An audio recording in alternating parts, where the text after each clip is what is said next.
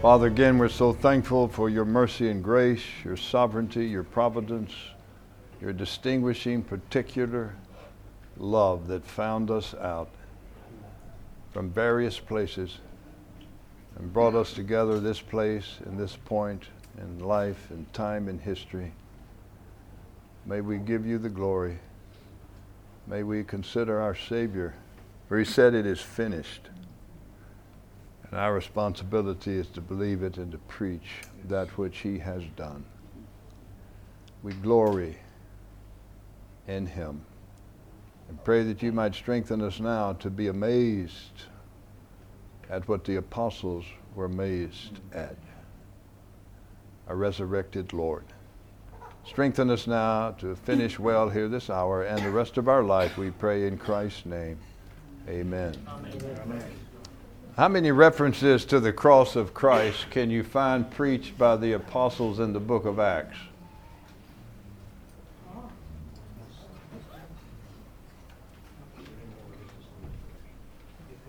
Not many.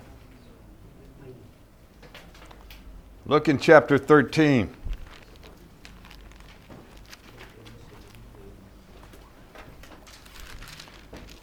Now, they preached historically. You put him to death. God raised him from the dead.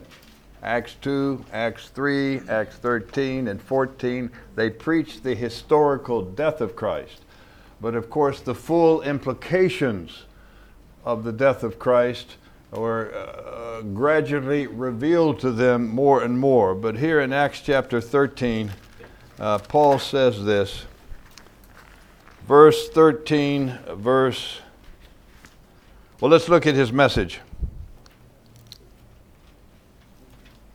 It says, verse 28, Acts 13, verse 28, and though they found no ground for putting him to death, they asked Pilate that he be executed. And when they carried out all that was written concerning him, they took him down from the cross and laid him in a tomb. But God raised him from the dead. And for many days he appeared to those who came up with him from Galilee to Judea, the very ones who are now his witnesses.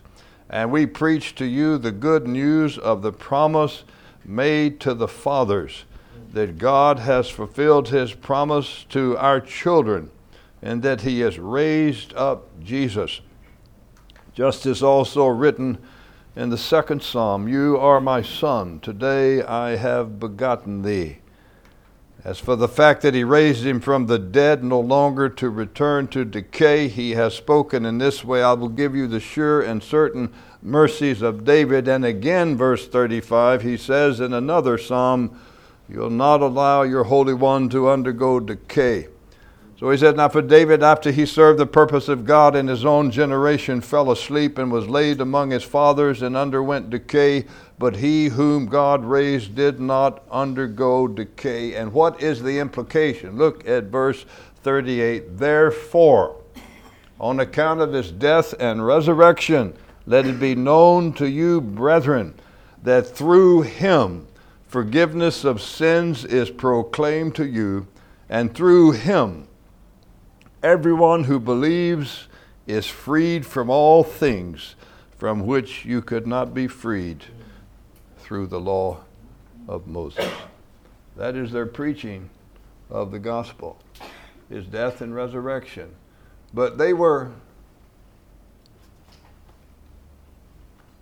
consumed and gripped with the resurrection, because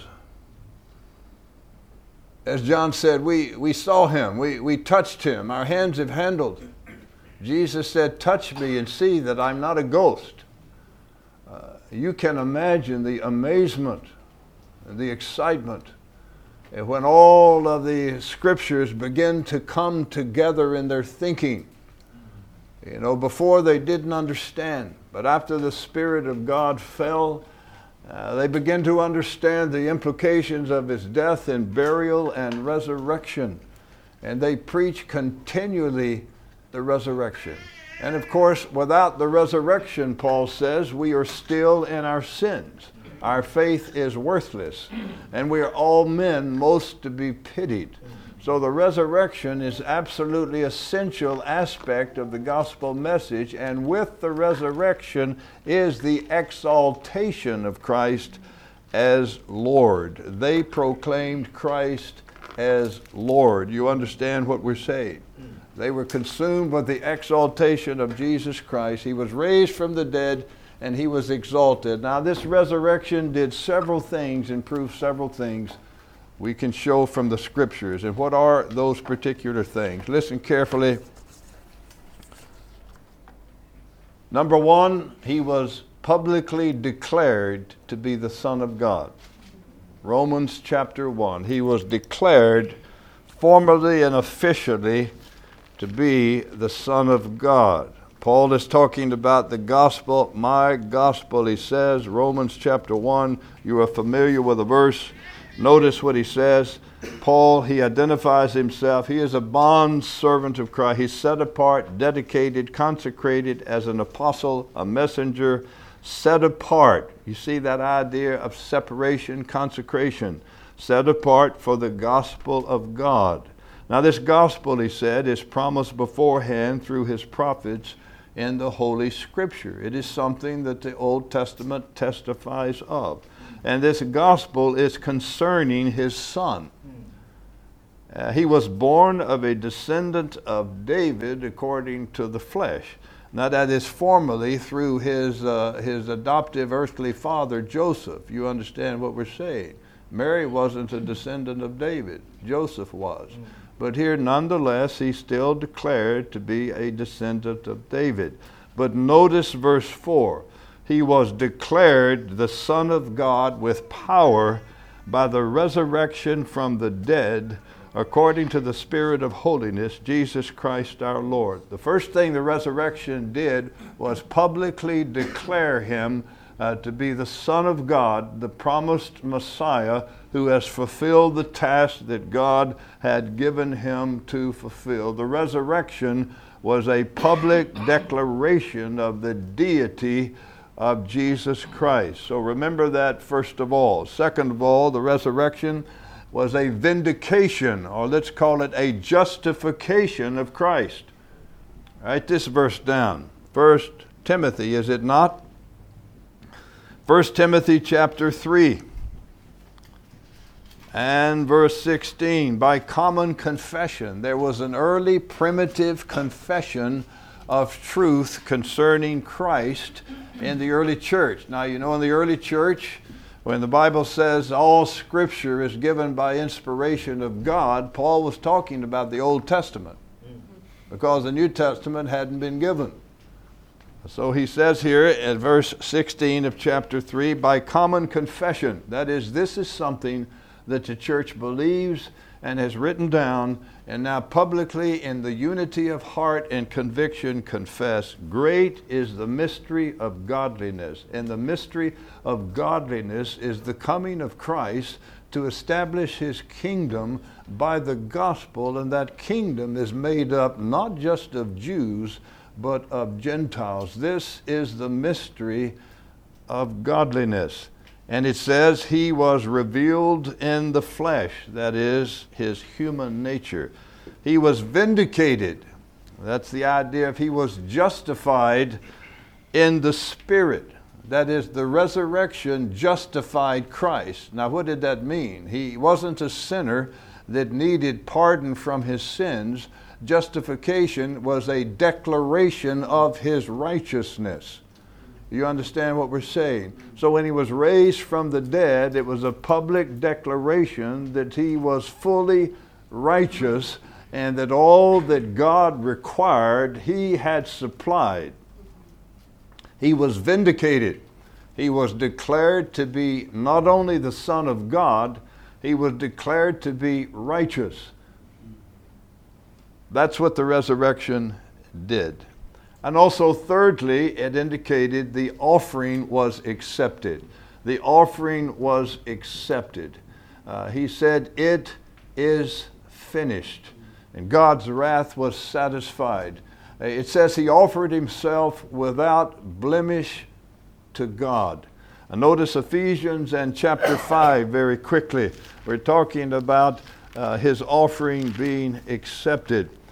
Chapter 5 and verse 1. Therefore be imitators of God as beloved children and walk in love, just as Christ also loved you. Now listen carefully. The basis of the exhortations toward practical living in the church is what we call Christocentric. Gospel-centered and Christocentric.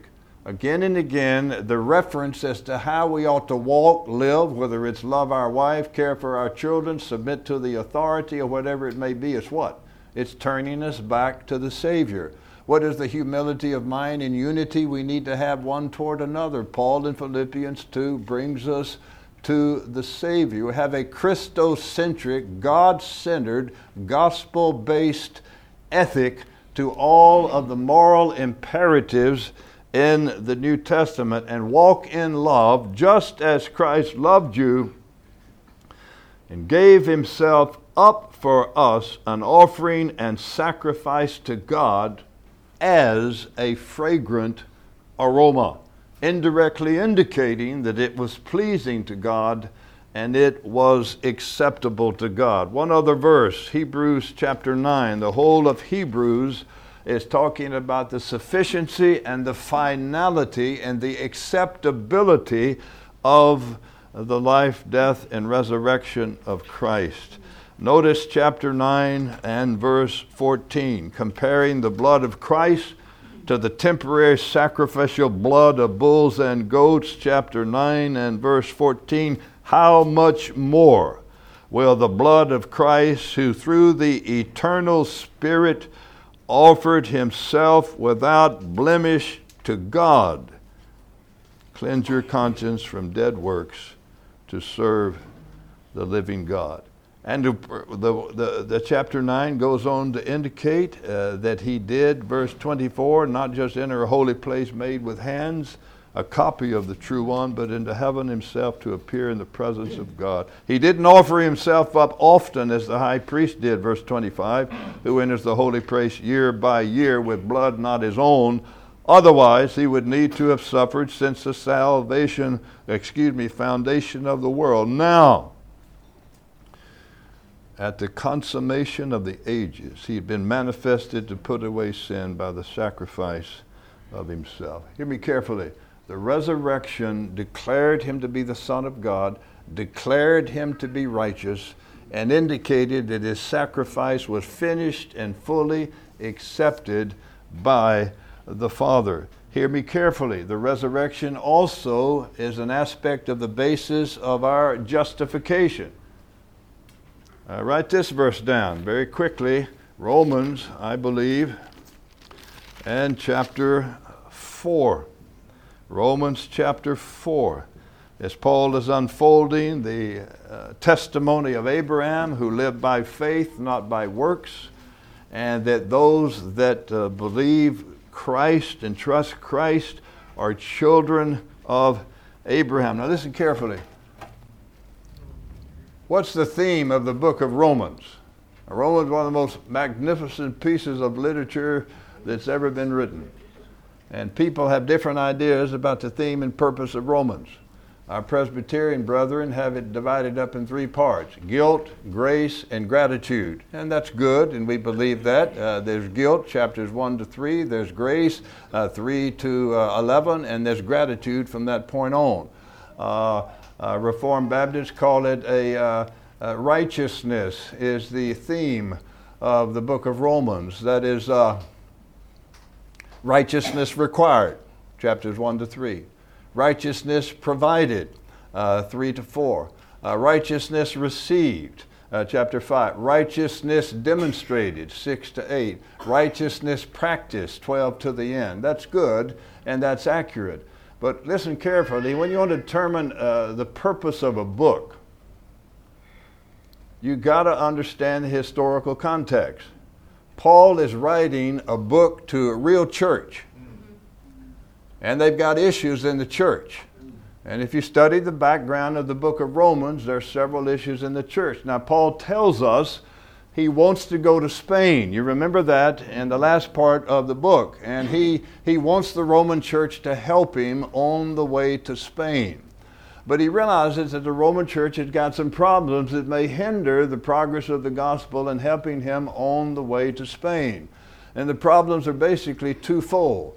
One is a theological problem. There's some Judaizers that have come in, and they have accused Paul of preaching against the law and being antinomian, as we are falsely accused, he said in chapter 5. And as he said in Romans chapter 6, relative to the fact that shall we go on sinning that grace may increase, he's speaking against those that accused him of teaching a wrong gospel. Then you had a unity problem between Jews, believing Jews and believing Gentiles. You remember Priscilla and Aquila had been put out of Rome when Claudius the emperor, I believe in about 54, expelled the Jews on account of some conflict. 4 years later, these Jewish believers returned, and there began to be a conflict between the Jewish believers and the Gentile believers. So Paul realized in the Roman church there was some theological confusion and there was a lack of unity. And Paul knew if there's theological confusion and a lack of unity, then the purposes of God regarding the advancement of the gospel would not possibly proceed. Now that tells us something. When you got disunity in a church and when you got confusion regarding the gospel, the possibilities of the prosperity and progress of the gospel are diminished. And all through the book, if you read out and follow these words, Paul mentioning again and again, Jew and Gentile, Jew and Gentile, Jew and Gentile. Jew and Gentile are both condemned. Jew and Gentile are both children of Adam. As children of Abraham. Jew and Gentile are both in Adam. And on and on and on. And how does chapter 9 through 12, 9 to 11 fit into Paul's purpose? He's explaining and trying to answer the Jewish legalists in regards to their accusation of him concerning his denial of the law of God. Hear me carefully. What is Paul doing in writing Romans to a real church? He's trying to tell them that there is equality and unity between Jew and Gentile and the gospel. Amen. I think that's one of his main points in Romans because he's dealing with a real problem. Now all the other things are true: guilt, grace, and gratitude, righteousness, righteousness, righteousness, righteousness. His theme is the gospel, and it is the righteousness of God revealed from faith to faith. What does he say? To the Jew and to the Greek. And he takes off on developing that theme, that there is unity, ought to be, between Jew and Gentile. There is equality between Jew and Gentile, and until we come to understand that, rooted in the gospel, then the gospel is not going to progress. That's some of the historical background, but theologians have been discussing for years what is the purpose of Romans. That's my 2 bits for what it's worth in regards to my general understanding of what Romans is about. You see what I'm saying? But Paul didn't sit down to write. He said, all right, I'm going to write my theological treatise here. He's writing to a real church to deal with real issues. And in doing that, he is writing about the righteousness of God revealed in the gospel that produces equality and unity among Jew and Gentile, and produces also holiness and sanctification. And with that unity and with that theological understanding, the gospel can advance to Spain. Amen. I don't know how we got off on that. Romans 4. What was it? Romans chapter 4. That's what it was. Justification, Romans 4. Now verse 23. Now for his sake only was it written, not only for his sake that it was credited to him, but for our sake also, to whom it will be credited as those who believe in him who raised Jesus from the dead. Notice verse 25. He was delivered up over because of our transgressions, and was raised because of, or with a view toward, or on account of, or being absolutely necessary for our justification. How is the resurrection necessary for justification? Christ is vindicated himself and justified, declared righteous, and his sacrifice has been accepted. So with his sacrifice accepted and with his righteous life vindicated, we can be justified, which is pardoned from the guilt of sin and declared to be righteous. You understand what we're saying? It is the basis of our justification, and that's also the basis of our sanctification. It's the basis of our sanctification. Romans in chapter 8 and verse 11. But if the Spirit of him who raised Jesus from the dead dwells in you, he who raised Christ Jesus from the dead will also give life to your mortal bodies through his Spirit who dwells in you. And so we see here that Paul directly links the resurrection of Christ to our sanctification. The same power that raised Jesus from the dead has now been imparted to us, and we are able ourselves to be raised from the dead. In fact, we died with him, and we were raised with him, and now we are exalted with him in our representative. We're on earth, he's in heaven, but God sees us in our representative as being in him.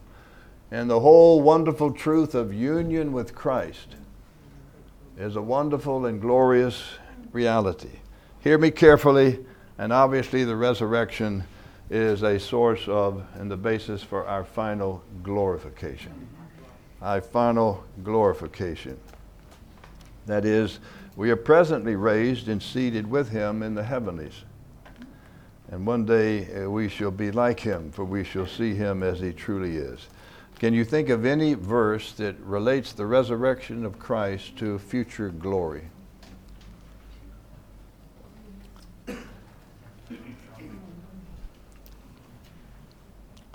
Well, if you find it, you let us know.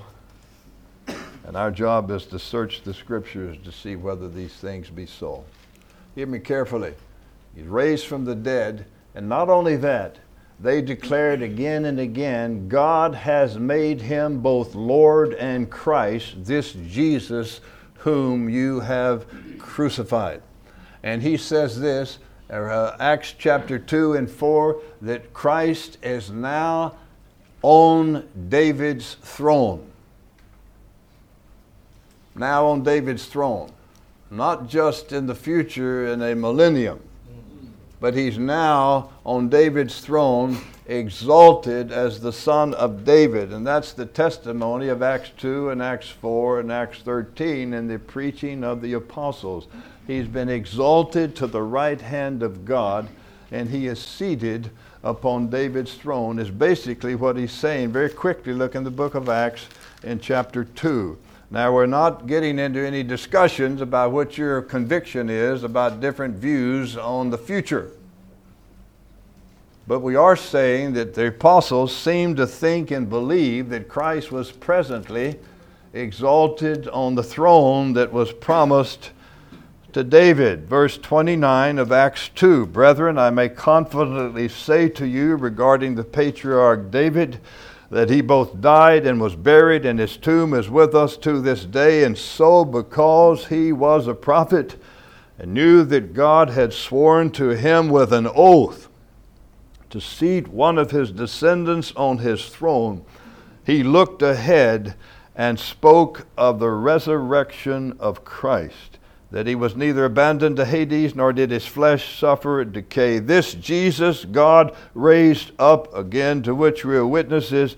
Therefore, being exalted to the right hand of God, and has received from the Father the promise of the Spirit, He poured forth this which you have. For it was not David, verse 34, that ascended to heaven, but he himself, that is, David says, the Lord said to my Lord, sit at my right hand until I make your enemies a footstool for you. Therefore, verse 36, let all the house of Israel know for certain that God has made him both Lord and Christ, this Jesus whom you have crucified. The message, well, you have crucified your own promised Messiah. And when they heard this, they were pierced to the soul and cried out, what must we do to be saved?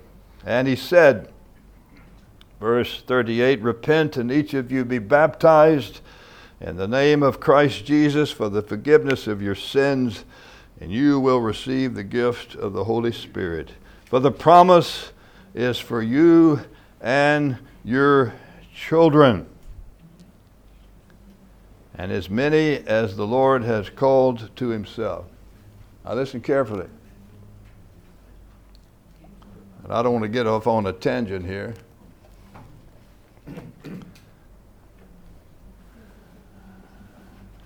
Do we baptize babies? Yes. We baptize spiritual babies.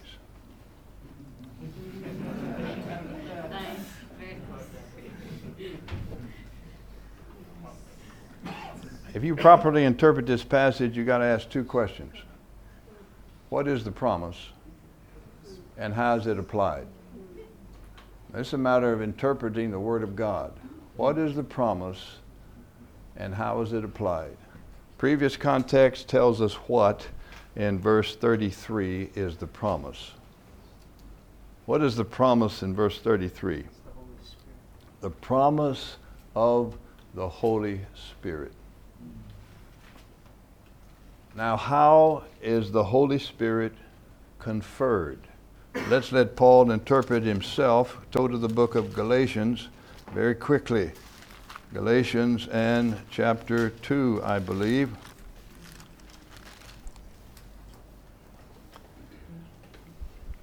Galatians chapter 2 and verse 13, chapter 3 and verse 13. Christ redeemed us from the curse of the law, having become a curse for us, for it is written, cursed is everyone who hangs on a tree. And look carefully at verse 14.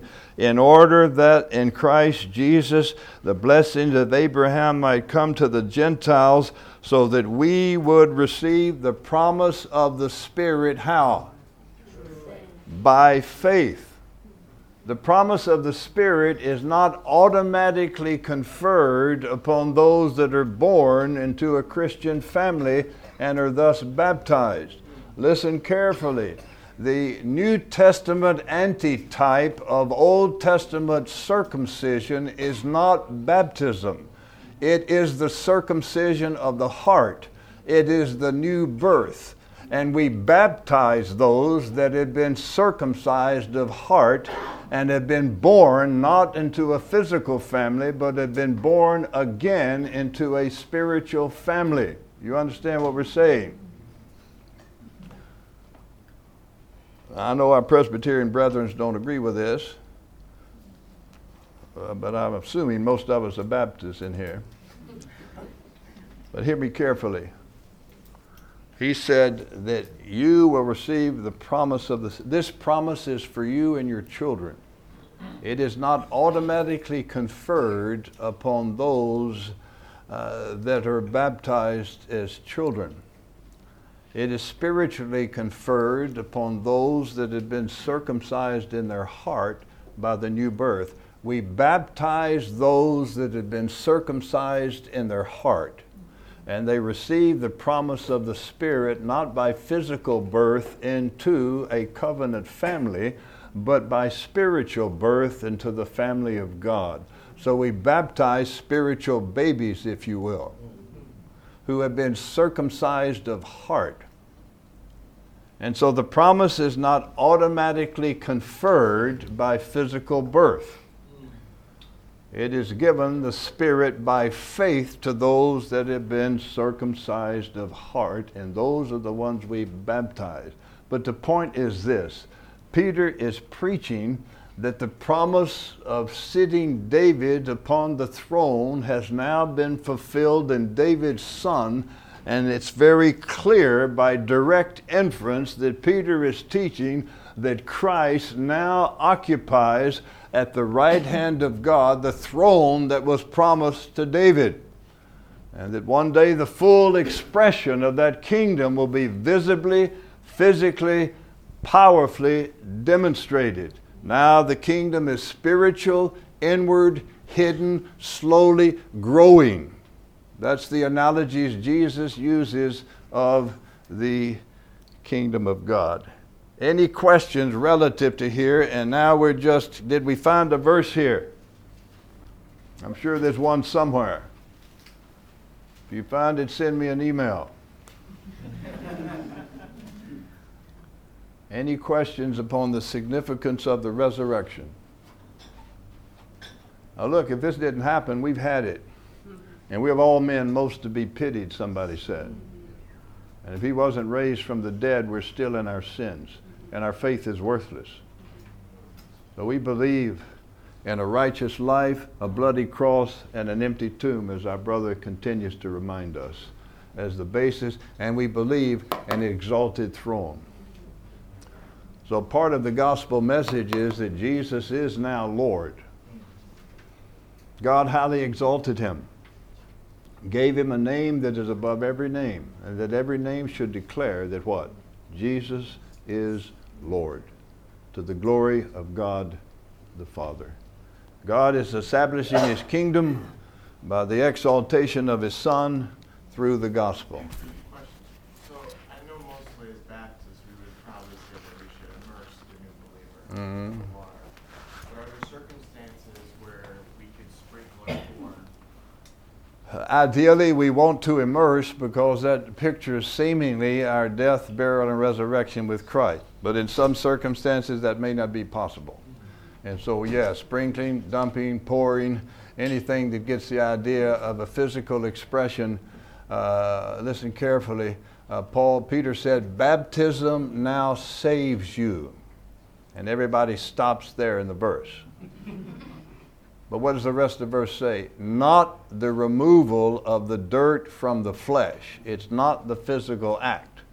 But it's an appeal to God for a good, clear conscience through Jesus Christ. That's saving faith. And we baptize those that have been born again into the family of God. So ideally, it ought to be immersion. In some circumstances, that may not be the case. Ideally, the Lord's Supper is to be when you all gather together, wait for one another. It is a corporate expression of our unity and our identification again with the death and resurrection of Jesus Christ. Same way with the baptism. The Lord's Supper and the baptism is a means of grace, public means of grace, that is an encouragement to believers. It's like a spiritual shot in the arm, if you will. If you partake of the Lord's Supper in a proper manner, and especially as you see new believers get baptized, ideally it ought to be in person. Only under the rarest circumstances ought you try to do something to a shut-in or to a sick person or something of that nature. But I don't believe that you ought to go a long period of time in celebrating the Lord's Supper. I don't know how you're going to do baptism. You get somebody to bring a video camera in somebody's house in their bathtub or something of that nature. But ideally, this is all to be public. And if that's the case, it may be necessary to delay for a season. But again, we've talked about a long season here with COVID. And so that's a challenging question, but I think generally speaking, we need to avoid any consistent pattern of regularly producing or giving baptisms of the Lord's Supper over video or Zoom. You got to hang in there 20 more minutes now. It looked like some of you thought the end was near. But don't know. There's more.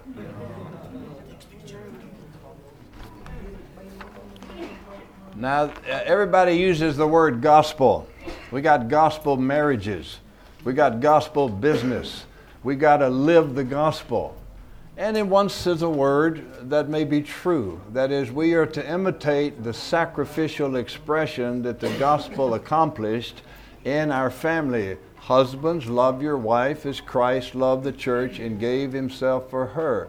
That is an implication of the gospel. But the word is thrown around too lightly and too tritely. Listen carefully.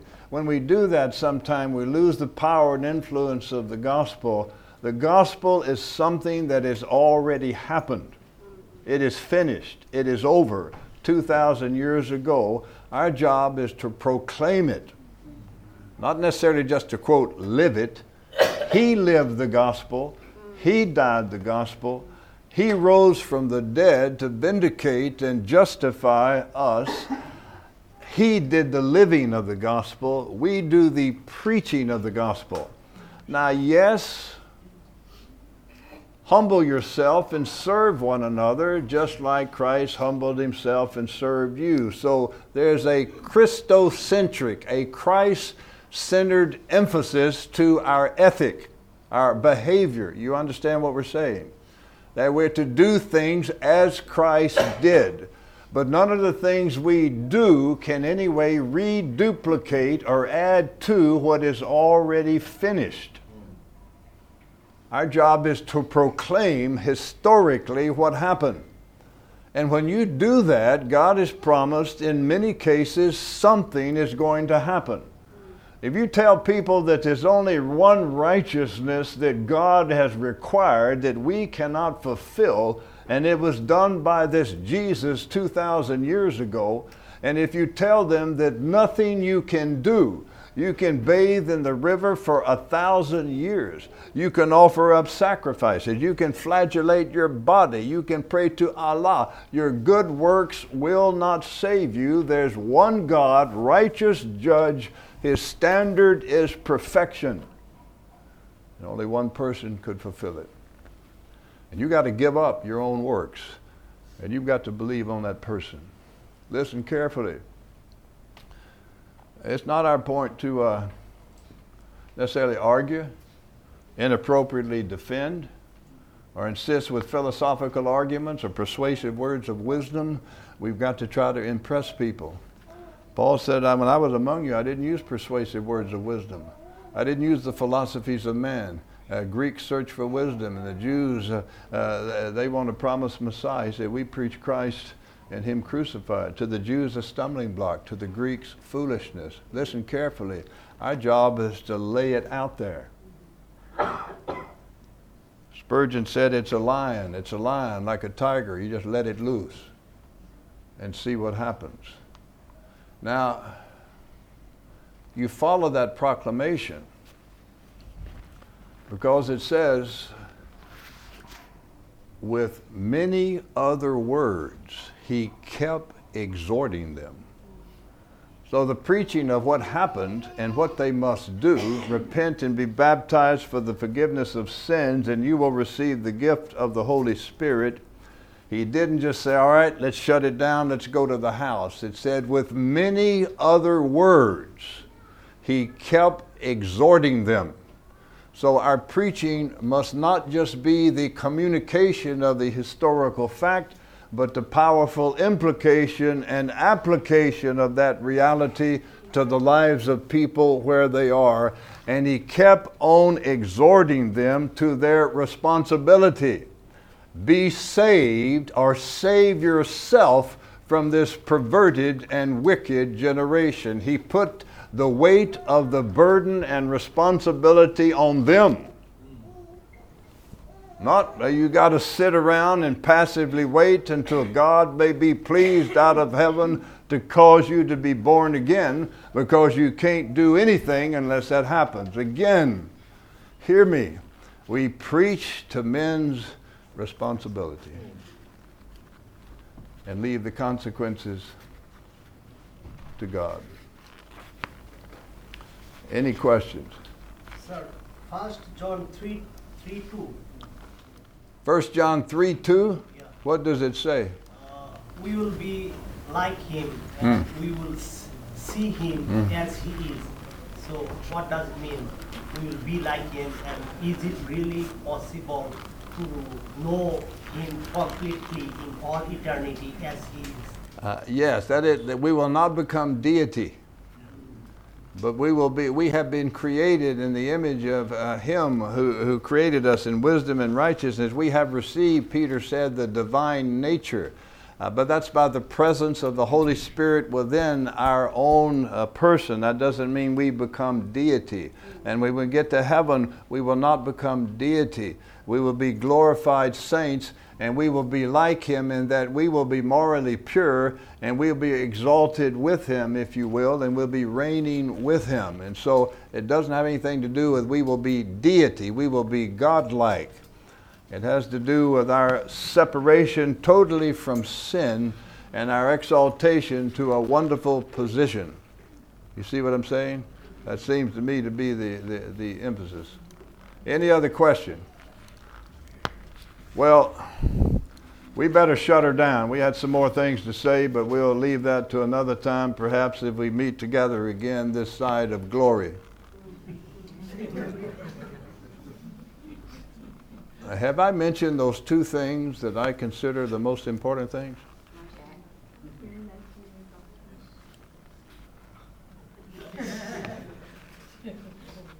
I hope you remember. I'm going to go home and try to grow in Christ-like grace. And my wife will sure tell me when that's not happening. And I'm going to try to deepen in my understanding of the truth of God. Men, live in that book. Live on your knees. Live on your knees. Live in that book. And God will take care of the rest. Well, let's pray.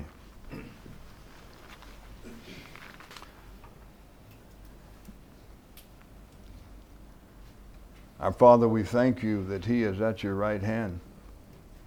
We believe it. There's a man in heaven that bears human nature, bears in his own body the marks of men. But we glory in the slain Lamb and rejoice for all eternity that he's presently exalted. Lord, we believe it. We believe it, and we want to believe it more than ever. And we want to stake our life and soul upon these realities. And we want to live as if there is an eternity. We want to live under your eye. We want to walk with you in righteousness. We want to honor and please you in all our behavior. Bless my dear brothers and sisters with your presence and your power.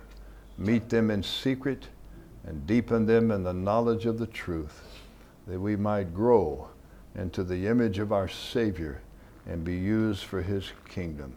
Oh, anoint them and fill them and empower them afresh and repeatedly with the influence of the Holy Spirit, that they might be useful for your kingdom in faith, trusting you for the fruit.